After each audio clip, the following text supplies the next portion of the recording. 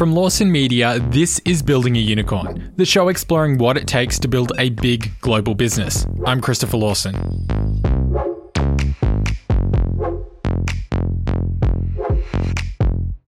Instagram. It's one of the most popular social networking applications.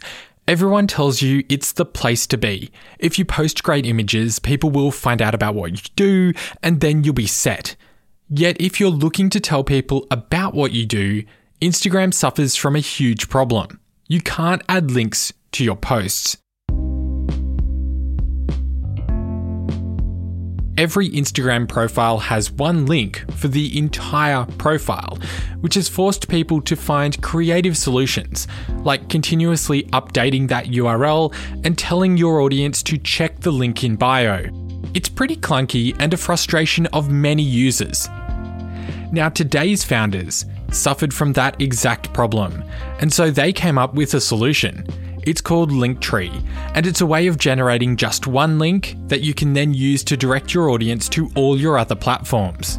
So Linktree is a tool that helps you connect all your audiences to your entire online ecosystem.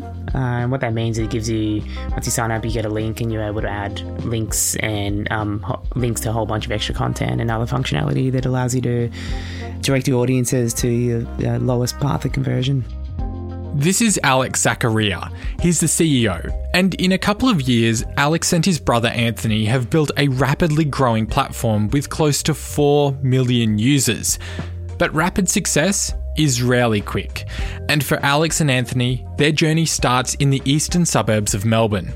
Yeah, we had a nice childhood. I think we owe a lot to our parents. Our father and our grandparents came here with nothing as immigrants and worked their butts off to be able to provide for us in the way they did. And I think we went to good schools and had a nice neighborhood, that whole thing.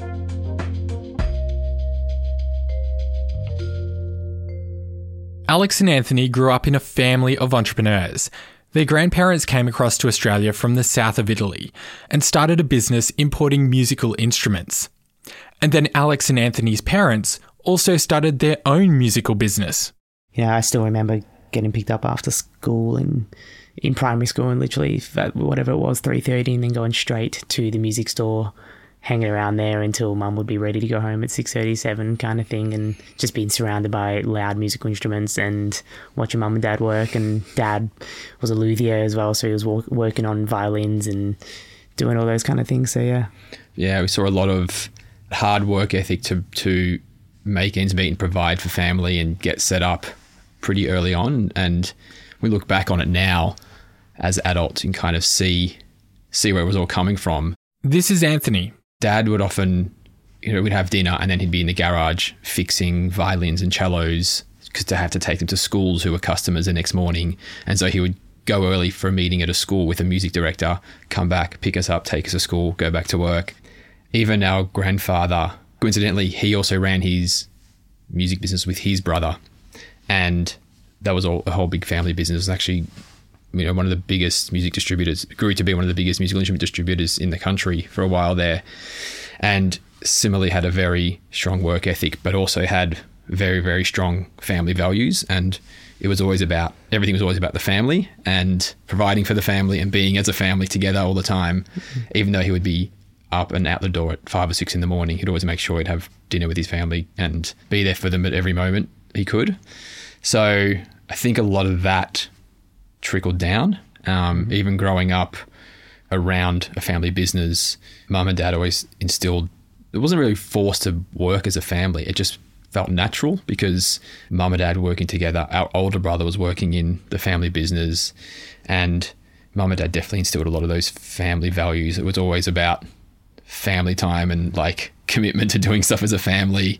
Anytime there was a cousin's birthday, it'd be a big family thing growing up. And I just thought that was normal. And my friends would always be like, hey, do you want to come out tonight? I'm like, oh no, I've got, so-and-so's cousin's birthday or so-and-so's auntie's thing. It always be a family thing on at least once a week. And my friends didn't understand why we'd always have something on. But I think now looking back on it, it's actually really special because we're all still really close. There's like 25 or 26 aunties, uncles and cousins, and we're all really, really close. So being around, your parents being entrepreneurs, your grandparents being entrepreneurs, in the music business as well. Were you encouraged from an early age to, sort of like pick up an instrument and and be part of, like a musical life? Very much so. Even sometimes if we didn't want to, it was very much like you almost felt pretty bad about not wanting to, because an array of music always around you. And so we all learned different instruments. I tried my hand at the cello, piano, guitar, bass. I think you tried your hand at some weird stuff. Yeah, and it almost felt like an obligation, like just surrounded by it all the time and by all these amazing instruments that people, that love, absolutely are passionate about playing guitar, for example, would dream about owning these guitars, and we're sitting around this shop all day where we could just play them. And just, I don't think we ever really got that passion. But yeah, I think I had a phase at some point where I wanted to be a conductor. Yeah, you did. I think just being inspired by our nonno. And I just had this thing where I went to mum and dad and said I wanted to do a term of each instrument just to learn about each instrument and then be a conductor. I think that lasted 2 terms. Yeah. But yeah, I think I kept going after school for a bit, playing bass in a few bands and that kind of thing. But then being around music and the industry became more interesting, and being behind the scenes became more interesting than actually playing, and just sort of helped separate and keep a passion of listening to music, but sort of being on the business side.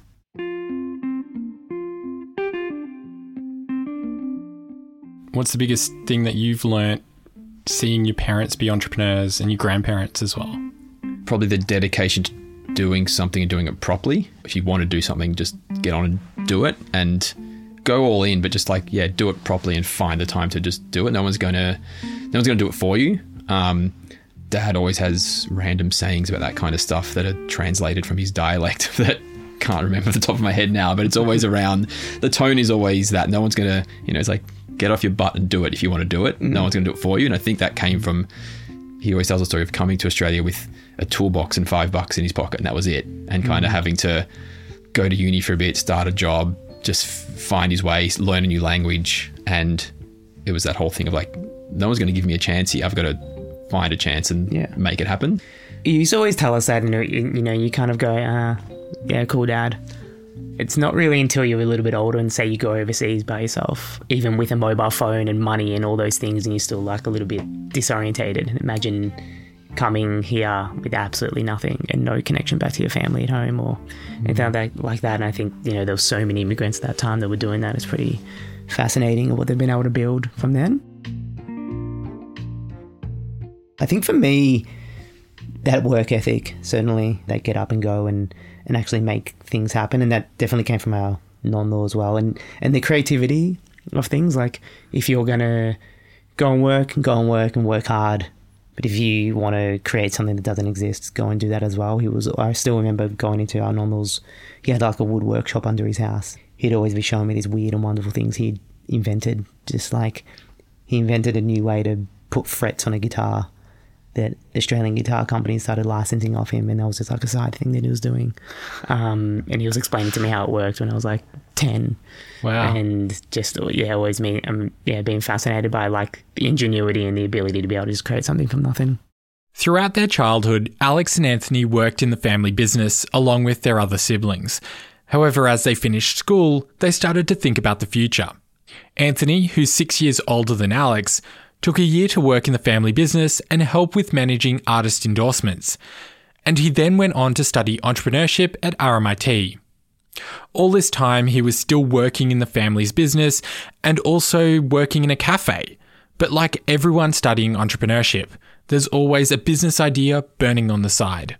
I kind of had I was trying to start a media thing that was like, you were able to, it was these mobile like promo people would be around, but they'd have these screens over their head. I don't know if they're still around anymore, but like this backpack that would have, the technology to be like a CD player back then with like a little screen above their heads. They'd play animations and it'd be like a media buy for brands. I saw some happening in the US. I tried to launch it here, license technology and that kind of thing. Almost got it off the ground, didn't. After finishing university, Anthony decided it was time for a change, and so he packed up and moved to Sydney. I knew I always wanted to be around music, but I wanted to expand horizons a bit. So I moved to Sydney 2007, 2008, not long after uni finished. And I got a job at the Sound Alliance, which is now Junkie Media, looking after ad sales, media and marketing partnerships. And basically the client base was record labels and music festivals and promoters and that kind of thing. And it was looking after across all their music publication titles, which were, I think, Faster, Louder and In the Mix, if you remember those websites. Yes. Yeah. That would have been before they launched Junkie. It was all about selling display ads and that kind of thing, before native content was a thing, or the thing. And so that was a really good experience, being able to, I was living in another city and built a whole great network of friends, relationships, colleagues, which kind of then grew into starting an artist management business. So once I left there, that was when I definitely knew, I was like, I don't want to work for anyone else again. Not that it was a bad experience. I was like, I just want to do my own thing. I'm ready. And so started managing bands.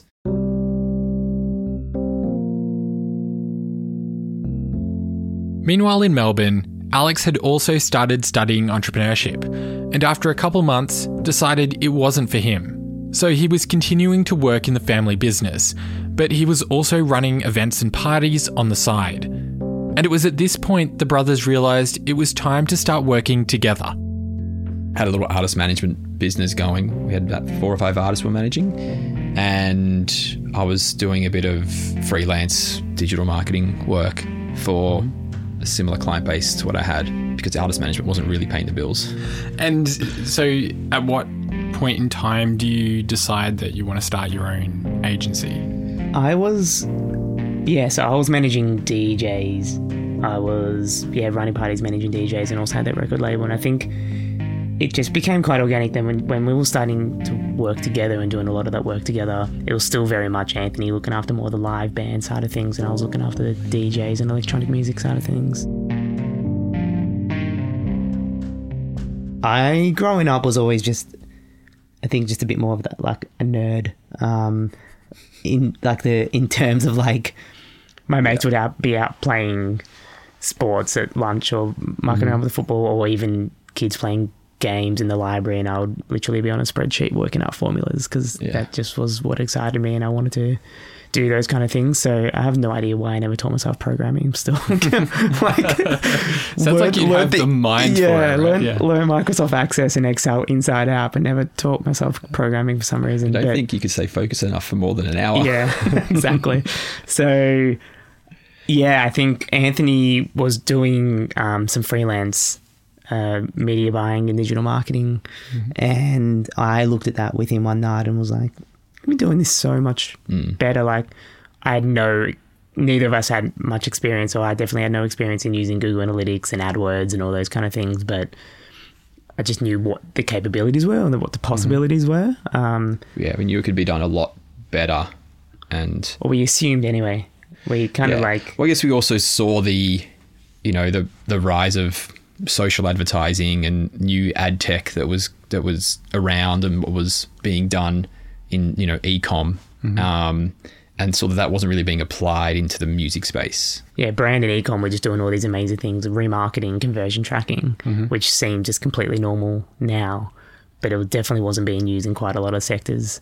Back then, it was really only those that, I guess, could afford digital marketing professionals or to afford to use expensive technology or enterprise technology that were able to do it. Sure. And as AdWords and Facebook were making it a little bit more normal, we said, hey, let's have a crack at this. And the clients that Anthony was working with, we went in and kind of leveled it up from media buying to say, hey, let's do this social advertising, let's do AdWords, and hey, if someone doesn't end up buying a ticket, we can actually remarket to them and get them to buy a ticket, and based on how many tickets they were going to buy and what they were interested in and what genres they were interested in, and starting to get really specific and using insights to actually do more performance-based marketing, which was, and especially in the music industry, it was not being done because generally the whole people in music or music festivals or anyone selling tickets for that matter don't own the entire funnel. So you'll be buying, like, you'll go to a festival website to learn about the website, and then you end up on a completely different ticketing website with a different domain to be able to actually buy the ticket. And technologically, that jump across domain was a little bit harder, or just kind of wasn't really done. So we worked out a way to fix that, and we're able to really just start applying a lot of really, I guess, intricate strategies and tactics to be able to deliver and in marketing that would, sell tickets far cheaper and more effectively than what they were able to do before, and actually go back to promoters and say, hey, this is how much you spent on marketing, this is how much you actually sold from it. Whereas before it was very much brand awareness based marketing where they would throw money at it and hope it would stick. That was probably, I moved back to Melbourne from Sydney because this sort of stuff was picking up. I was like, all right, Alex, I need to be in the same room to do this properly. Alex and Anthony started their agency called Bolster, and they had a very niche focus, the music industry. And that helped them get known and acquire more clients. I think it was just, we just applied ourselves and the knowledge, and we had enough relationships to be able to just give it a go. And it kind of just was pretty organic and word of mouth. We didn't do advertising, or it was all very much relationship driven, and just like nobody else was really doing it. I guess it was that thing of people didn't know they needed this service, if that made sense. It was like, oh, wow, you can do that? Oh my God, I didn't know. Oh yeah, okay, of course. Like doing a specialist job, because marketing managers had to be all-rounders. They couldn't be specialist performance digital marketing people as well as the rest of their job. So we were able to take that off their hands and do it really, really well and be that plug-in digital specialist. We just hit up everyone that we knew and just went about it, and the word kind of spread, and it grew very organically, very quickly. I think this is where I guess our big belief in like going niche came from. When we do digital marketing for music and events, and that's all we do, there's no reason for people not to give us a crack, or at least talk to us about it. And it became, we would just get a lot of referrals. And I think obviously looking back on that period now, we're very fortunate that it grew so organically. And, but yeah, it was just referral, and we never really had to do any crazy outbound marketing or sales. Like, in fact, like we actually probably never really actually won a client when we actually had to go pitch. We weren't good at selling in that way. It was like this relationship building, showing them what we could actually do, that we were actually always able to generally land the deal. And most of those clients are still our clients, still the clients of that agency. And it's at this point, a couple of years into their journey with Bolster, that they ran into a problem that would lead them to Linktree. We'll be back with that story in a moment.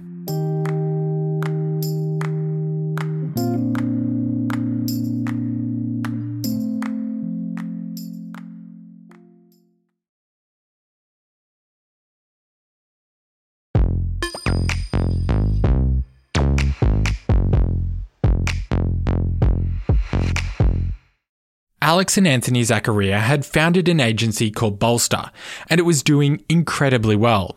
But a couple of years into their journey, they ran into a problem, and it was around social media.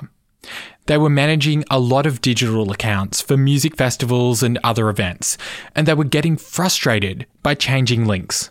We were managing the socials and the digital for heaps of major music festivals, and just got really sick of having to change the link in bio every time we shared a post.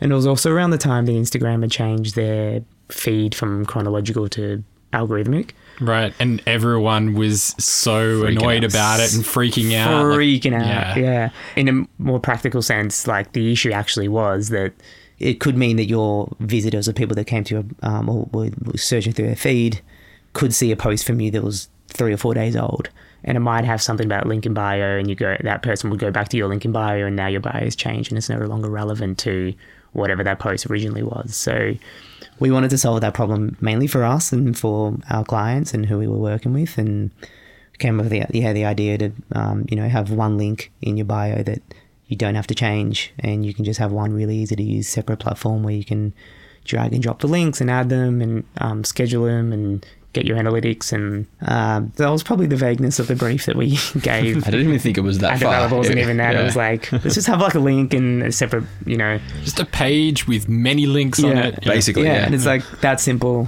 We sent it to our developer, and I think, he built out the prototype in about 6 hours. It was like that morning we had a meeting with him. He built it out and was like, is this what you mean? I was like, yeah, that's exactly what we meant. Now they had a prototype Alex and Anthony had to give it a name. And for that, they leaned on their co-founder Nick, who came up with the name Linktree. This was in early 2016, and the team started rolling out Linktree to all their clients.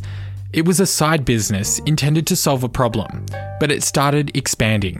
I think they were just seeing it in other people's socials, right? So Splendor had put it in their Instagram bio, and a few other clients had done it, and they were discovering it. And you know, it was still like, I think one of the first early organic signups was like the city of Melbourne, which, us being in Melbourne, I was like, that's awesome. You know, like we love the city, and we reached out to them, and still at that stage being able to have like this really personal service where we're doing everything we could, and just really stayed on top of being able to develop out features that early users were wanting. Yeah, and then so we kept doing it that way. It was still growing the agency and generally working on Linktree as a side hustle, going home at night. Right. Continuing to push that. I assume you thought that it would just remain just like a side project. And it's nice, a few people signed up. That's great. Yeah. There's quite a few of those things. We always had lots of ideas, and we're like, hey, there'll be a little side project. And the agency was like scaling rapidly. I think at that point it was 12 or 15 staff, maybe. Yeah, through that year, it went to, I think first year was 1 to 18, and then the following year up to 35 staff or something. So we're dealing with like a scaling agency client work, which is just generally a lot of work, dealing on that with people on that level. And then Linktree is starting to scale as well, and we'd be dealing with all that work and generally hiring 1 or 2 people a month and trying to scale, and then going home and doing the same with Linktree. At what point did you realise that this is something a little bit special? This is a bit bigger than you thought it was going to be. Look, still not for a little while longer. Probably a lot later than we should have noticed. It was, I believe, a little bit later that year. It was probably in July, I think, around that year, when we actually took the whole team up to Splendor in the Grass as a retreat for the company. And we decided that week that either side of the festival that we're going to be there, we're going to rebuild the entire platform and refactor it. Because, again, like I said, we built that kind of prototype really quickly. It was just a way to get it out there and see what it was and if it would solve this problem. And because people were signing up, we're like, oh, people actually like this. People are signing up organically. They're starting to ask for features that a little bit hard to build in the way that we've built it. So we spent a bunch more time actually refactoring and redesigning it, and far less refined version of what you see today, but with the actual live preview and the links and those kind of things, where before that it didn't have any of that. Around this time, people were still organically finding out about the service, and the team were planning a launch for their new version of Linktree. Alex says they wanted to be prepared for the moment when they'd put the service on Product Hunt and they'd see a rapid increase in downloads. They didn't want the site to crash. However, before they could even launch the new version, someone posted it to Product Hunt for them. And it was the night before our sister's wedding, of which I was in the bridal party, and someone put it up on Product Hunt. And so it started getting like this spike in signups, and then getting these alerts at like 2 a.m.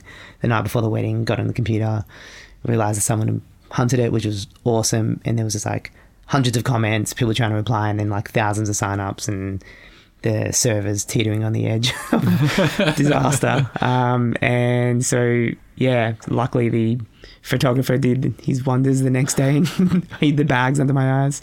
But were you like the whole time through the wedding thinking, oh, what's going on now? Check the signups. Is there more signups? Has the website gone down? yeah, exactly. Just like watching that. So I tried to push it out of our head and really be present in the moment for our sister. But it was super exciting. It was always wanted it to be there. And about a few days after that is when Alicia Keys signed up. It was, a bit surreal. I think we were still in that co-working space. We were looking at, we still had a thing on Slack where we would get a notification every time someone signed up. So it was kind of 5 to 10 signups a day, like I said, or maybe 20 by that time. And it was fun. I was really excited looking through who signed up and looking at everyone. So we saw Alicia Keys pop up. I'm like, that's not real. That can't be real. We looked into it and looked at the email address. I'm like, oh, this is real. And we're like doing a little happy dance around the office, and all the other businesses that are in there just looking at us going, what the hell is going on? So it turned out that it was Alicia Keys' digital agency that signed up, and they'd seen it in Product Hunt. So we reached out to them and said, hey, we'll give you free customization, free features, all this extra dedicated support if you sign up the rest of your roster. And so they did that. They signed up, I think, Eminem and Tupac and Pearl Jam and The Killers, and that's kind of really what started pushing us into that side of the world and really being seen by some major users. And I think for us, it was probably the most extra gratifying because coming from the music background, essentially we really had music in mind when we built this thing and when we designed it. It's such a fragmented industry where you have, for a musician, they'll have their merch on one platform and their tickets being sold on another platform and they're streaming on another platform. It's not one cohesive e-commerce platform where they have all their revenue. So to have one unified place where they can connect all the dots was super important for them. And that's definitely where it kind of connected the easiest for people.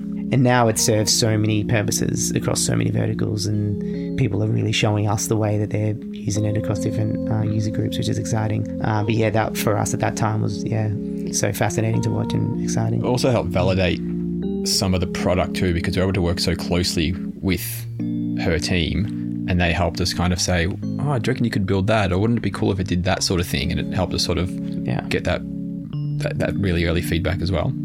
Right. So you were actively talking to Alicia Keys' management team, figuring out what they really wanted in the product. Yeah.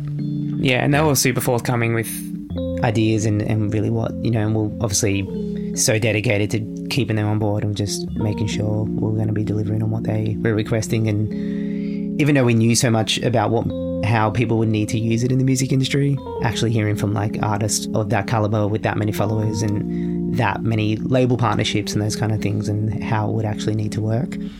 So we put a lot of effort into building out functionality for them, but for the most part it's really from a branding customization point of view to make sure that it all suits. And so Leap Links, for example, which basically allows you to completely bypass your link tree and go directly to one of the links that was on your link tree, that came from the idea of Alicia Keys needing to release a record and not wanting to confuse people with a bunch of links and just wanted to go to Spotify. Straight to the latest record. Exactly. This is what we care about right now. And for a certain period, for 7 hours or something, and then going straight back to the list of links, which serves another purpose of actually being able to help people discover and aid the discovery of the rest of your content outside of just that one link.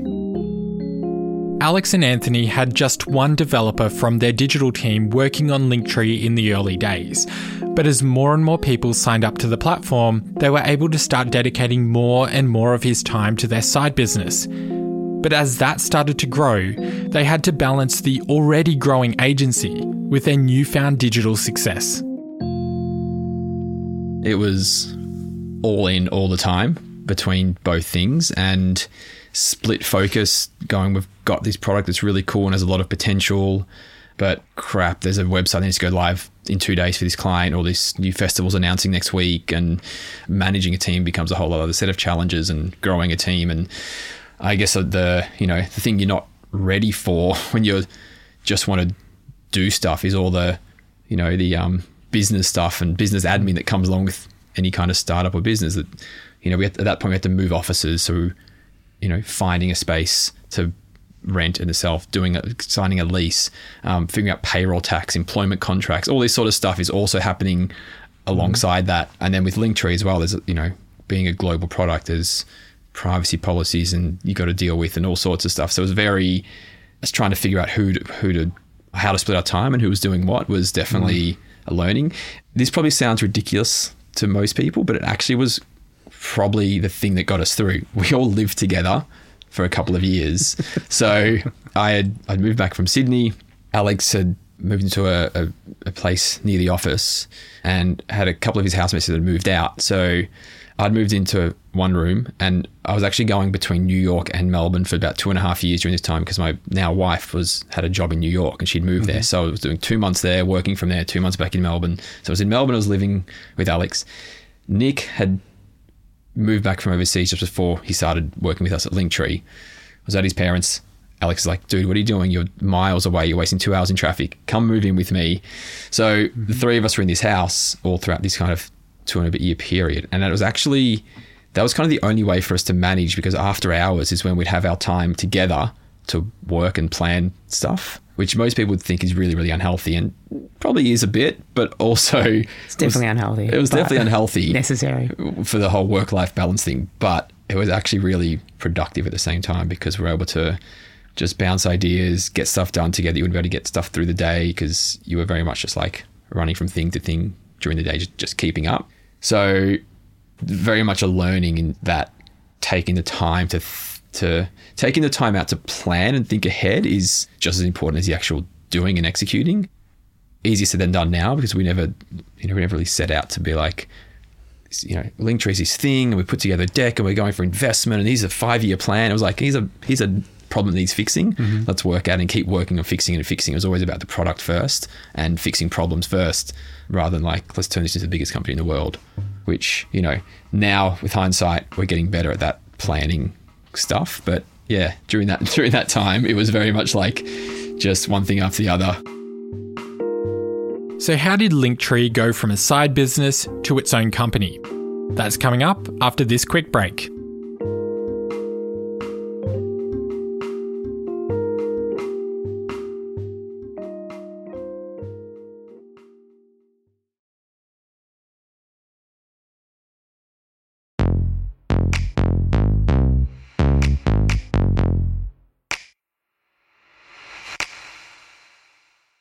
Linktree had seen great success. They had the likes of Alicia Keys and Eminem using their product, and they were growing rapidly. Alex says around 2,000 people were signing up to Linktree every day in early 2017, and by the end of the year, they were seeing 5,000 or 6,000 users every day.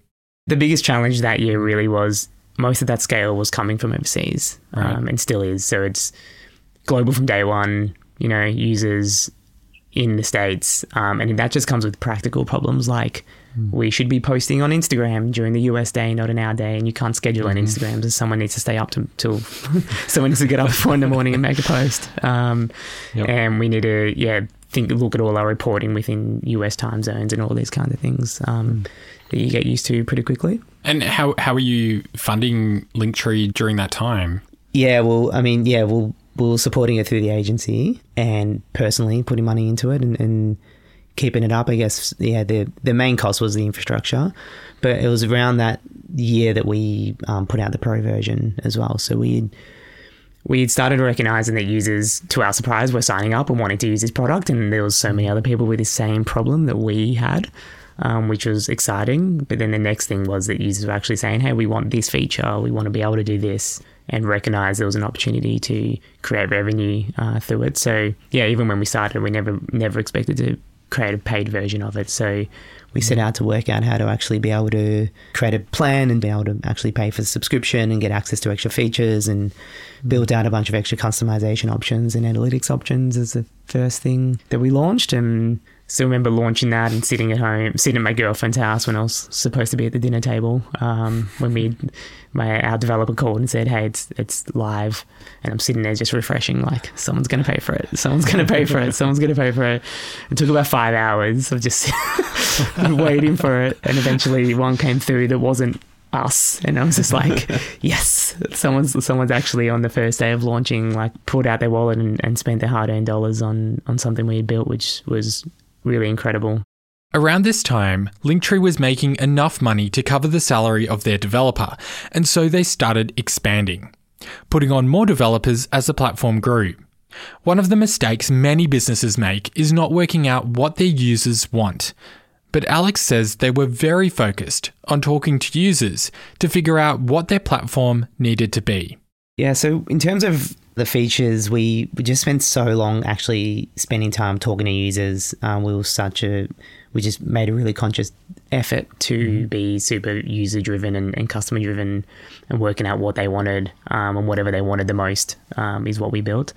So as well as knowing, thinking that we know the best on what our users want. There's definitely one big learning that we had was there's certainly a tipping point where you think you might know better than what the users think, and in terms of what we actually want to put out and the features we're putting out, and then it gets to the point where we put out a couple of features that don't necessarily hit the mark, and have a realization where the users know better and we don't know our users anymore as well as we used to, and it's going to take a lot more research and a lot more talking to users to work out what it is they want. So we spend a lot of time doing that. So generally it was whatever came first, or so whatever they wanted came first, and that definitely served us really well in terms of being able to grow the paid version of the product. And when we put out the first version, we did all these things to just make it a really great product that people wanted to use. It was unlimited links, unlimited lots of things so that people would want to use a product. And when we brought out the Pro product, we needed to do something to make sure that the Pro version was worth paying for. But we always took this mentality towards it that we should always add value to the Pro version and never remove value from the free version. Reduce the amount of links that people could access on the free version. Instead, we would add value through customization options and extra features and analytics and making the Pro version better. By mid-2018, Linktree hit their first million users, and it was around this time they made a decision to put Alex in charge of Linktree, while Anthony would stay focused on the agency. They'd all be in the same building, but they wanted to reduce confusion amongst their teams, who were getting pulled across different projects. So now that we did that, I was able to be a bit more strategic and see something that Alex may not, in terms of we should be hiring these kinds of people to do these sorts of things, and I'll go off and do that and help bring it to the table, whereas he's in the detail all the time. And then same with the agency, I'm in the detail on that, and he'll come in over the top of something being like, why haven't we done this? Look at this new idea I've got, because he's not in the client detail anymore. So it's actually almost serving us better in a way, being able to do that. The brothers don't remember doing much to celebrate their first million users because they were so focused on keeping everything running. But Linktree kept growing rapidly, and in 2019 it passed 3 million users, which Alex says was a different story. Yeah, we definitely celebrated 3 million users. But yeah, it was, when we look back at it now, we go, okay, literally some tech startups are like striving for this number of 1 million users, and we were still kind of operating as a side hustle at 1 million users, and probably should have been putting more, we put a lot of attention. And when I say more attention, there's probably no more attention we could give. We were giving absolutely everything we could to it across all our time, going home and still, if we left the office or went to bed or stopped working before 2 a.m, it would be unusual. We were definitely burning the candle at both ends and doing a lot of work. How did you avoid burnout during that time? Or didn't you? I don't know. I don't know how Anthony got through it. Yeah, I was better at going to bed earlier than you. You were like, no, I'm in the zone at midnight. Don't worry. And maybe it's because I'm older than you. I was like, let's get up early and worry about it in the morning. But yeah, I don't know. I think just maybe I'm still suppressing it somehow and it's going to come later. Yeah, it's on the way. It's a hard thing to do, but I think, now we've definitely learned the lesson where we're better off trying to look after ourselves and getting some sleep. Otherwise, we won't be around really to help out. How are you handling things like support requests and stuff from all of your clients that are overseas? Yeah.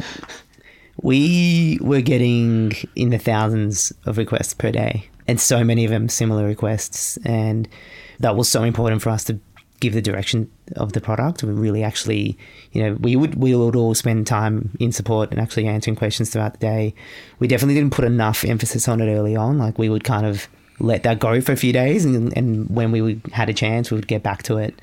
Log in and just like answer the important ones, and it definitely probably wouldn't have been an amazing experience for our users at that time, but we built out a roster system around casual staff that would come in and distribute it around the world and be able to log in, and got that down to be able to just answer all those questions throughout the day, and built out a solutions and knowledge base article. And we're still improving that process now in terms of making sure that team is upskilled and knowledgeable around the product and across the changes we're making and all those kinds of things. But yeah, that was definitely a big challenge, trying to keep up with that volume. Yeah. And it was also a big lesson. Like, Nick loves it. He was always looking at it, because if we're getting that many user requests or support requests, it means we haven't designed it well enough. If people aren't be able to work it out for themselves. So he was always wanting to do the support work to be actually really understand. And it's also gives a really good, I guess, anecdotal knowledge of how our users think and the way they ask questions and the way they think. And so generally when we have new staff or new team members start, especially in the design team, we'll say, and they'll design something amazing and really complex and does all these things, and we're like, go spend 2 hours in support and talk to our users and learn how they think, and almost immediately afterwards they come and just like wipe everything away and start again, because it is just such a fascinating look into the way people think and the way people use the product. No matter how simple we thought everything was and how it looked and the language we tried to have on the landing page and all that stuff, like there's no other way to make it any simpler. And that user feedback always helped me form that, like Ellie said. But do you remember that? Do you remember thinking that one user that we had this tagline that was like, you only get one chance to link, make it do more. I think there was something like that was on there. Yeah. And this one user said the things like, hey, I've just signed up for Linktree, but I know you only get one chance. I don't want to stuff it up. So can you help me out? And we're like, oh wow, that's really cute. And like, okay, maybe that tagline isn't the right way to go, because we thought you only get one chance to link, make your one bio link or link in your Twitter profile do more for you. I'm like, oh wow, he's not even thinking at that level, they're thinking at this. So there was a really really fascinating insight to all that, and that also helped inform a lot of our support articles and all that sort of stuff, because which still is really. Anthony, you were more focused on the sort of agency aspect, and what were some of the like differences that you noticed between, the two businesses that you were running, between running an agency and also a tech product that is scaling rapidly? Yeah. The product, Linktree, the SaaS product is what you're selling, and it's about bettering that and that experience.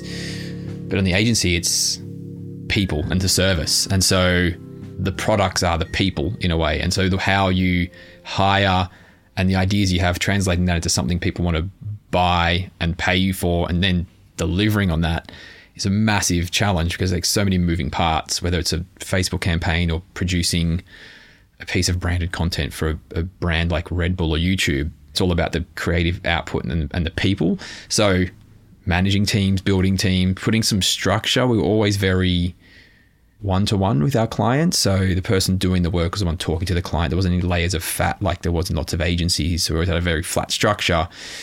As the agency was growing, we had to be like, we can't do everything anymore. We need some, more senior people. And that also meant we also had to grow the team, because staff were with us for 2 or 3 years and wanted to be able to progress them into new roles and promotions as well. So yeah, figuring out ways how to do that and have other people manage people within the business was definitely a big learning, and also challenge being letting go as well. Like, someone else can handle this and I don't need to micromanage it. That was definitely a hard one to deal with, but also liberating.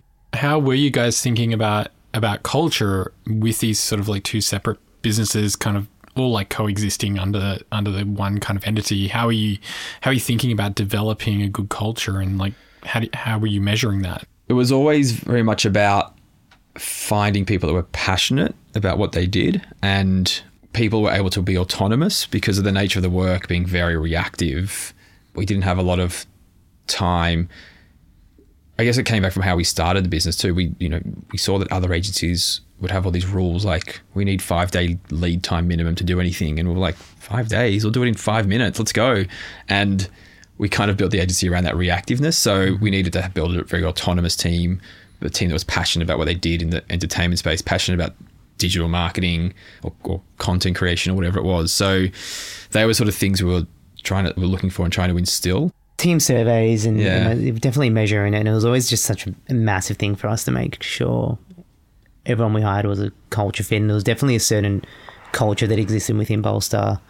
People that really love music, people that also love digital marketing, and also technical enough to do the actual paid performance work. And it really grew from there. Bolster now has social team and web and content creation and brand activation and digital, and there's all still just this amazing culture of people that really love and are passionate about the entertainment and music and band together to make that happen.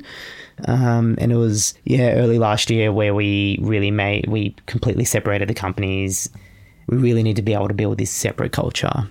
The way those two businesses operate are different. they're still under the same roof, but which we enjoy because they're all friends and there's different people where everyone can hang out with at lunch, and we can do things together like do yoga and meditation, and we feed everyone has team lunch together provided on Mondays, and free breakfast, and where they all can do that together, and it's a great social culture in that way, but then in separate areas of the building and can really focus and get to work. Linktree now has close to 4 million users, and it's still growing rapidly. More than 10,000 people sign up to the platform every day, and they have more than 130 million unique visitors every month. A lot of their signups have traditionally come from the US, but they're seeing huge growth in Brazil, Indonesia, and Argentina. Brazil's a really interesting one, and really exciting. Our biggest user is actually Brazilian in terms of follower numbers, and we've now hired a Portuguese-speaking, a Brazilian internally full-time to start producing Portuguese-based content and be able to do business development in Portuguese and all those kind of things. We're seeing that as a really, really important thing. It's nowhere near as big from a pro and paid perspective, but definitely from an awareness and growth. And when you look at some of the major social accounts around the world, they're generally big soccer players, those kind of things, actually from Brazil. So it's really important. Indonesia's scaling massively, which is kind of driving the growth in Asia as a whole. And then, Germany and the UK. But from a big focus for us this year is to really get the paid version across some other non-English speaking countries. The Linktree team is still quite small. When I recorded the interview, they were just 12 people, including the founders. And like all small teams, they've had to work out how to manage the infrastructure required to keep their service functional. And like all products that experience rapid growth, they've had a few moments where everything could have gone wrong. Yeah, there's been a few moments. Yeah, a couple, wasn't there? We got banned in Russia one time. That's right. For like an entire year, which was... What happened in Russia? We don't know. So we saw, when competitors pop up, like it is, we created this product that nothing else existed like it. And now there's a few others that range from doing some really nice and innovative things, and some that are kind of just a complete copy of it. And quite a few of them were popping up out of the Russian region. One of them was we'd reached out to because it was a pretty direct plagiarism. And about a week later, we just got completely banned in Russia. And I don't know if those two are connected. I'd like to think they were. It makes them way better story. But yeah, it was pretty interesting. We tried a few things to try and get around it, but who the hell do you contact? We kind of left it at that, and eventually it came back, and that was all good. There was a time that we got a call from the FBI because ISIS were using the platform. Okay. So you're going to have to talk through this one. Yeah, it was an email and a call from the FBI saying, what's going on here? And we looked at it, and it was basically just like some articles that were popping up on Twitter and things about this platform that ISIS were using to spread propaganda and that kind of thing. And, I mean, it was terrifying at the start, and we did everything we could to block it all, and thankfully they didn't keep trying to use it. We just blocked it. I guess the learning for us there was really just the security and spam measures as a whole.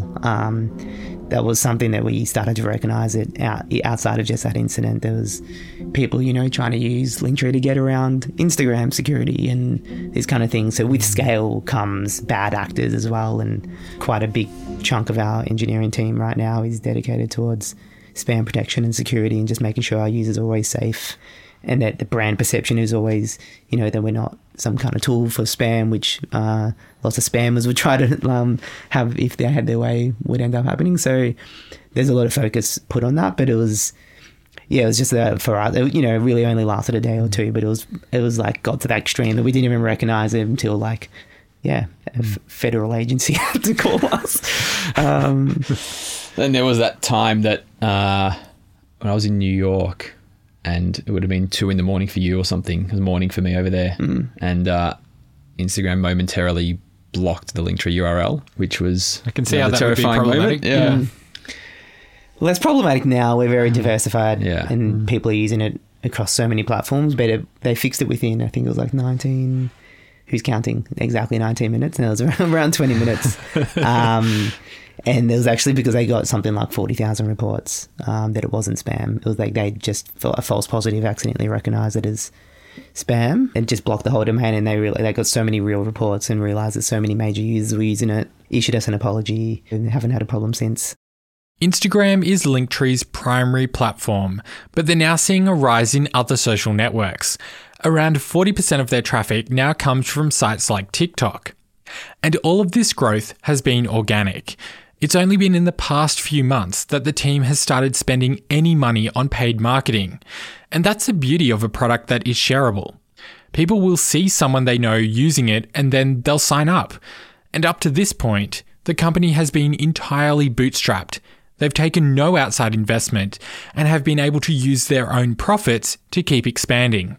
I never really thought about it. We're never like in the quote unquote like startup world, so to speak. And like probably didn't even think it was I honestly actually didn't even think it was a possibility.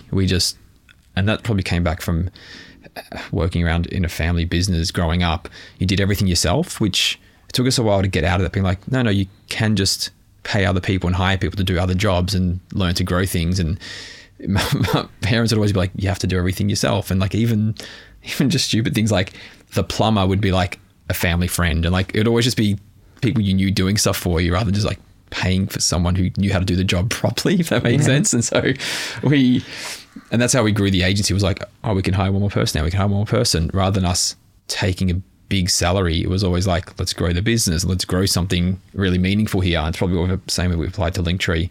Keep the business in check and make it all happen organically. Yeah, it is really nice to see. I mean, you've been around family businesses your entire lives. What's the biggest thing that you've learnt working together? It's funny, we get asked a lot how we work as brothers and how you could possibly work with your brother that closely. And I think we like to see it as an advantage. Yeah. I would say, I think growing up in a family business and always having to work around family has probably given us that foundation to be able to work closely with your family and set personal side things aside to business side and those kind of things. Or it all meshes into one and it's all one big pot pie and it's fine.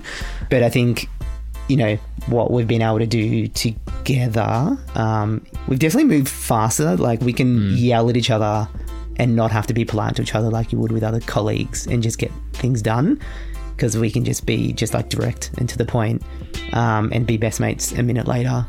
We've definitely realised we can definitely just move faster because we've got a very similar brain and know each other's weak spots and strengths and just play to those. So I think it's actually quite a good thing. We can play off each other.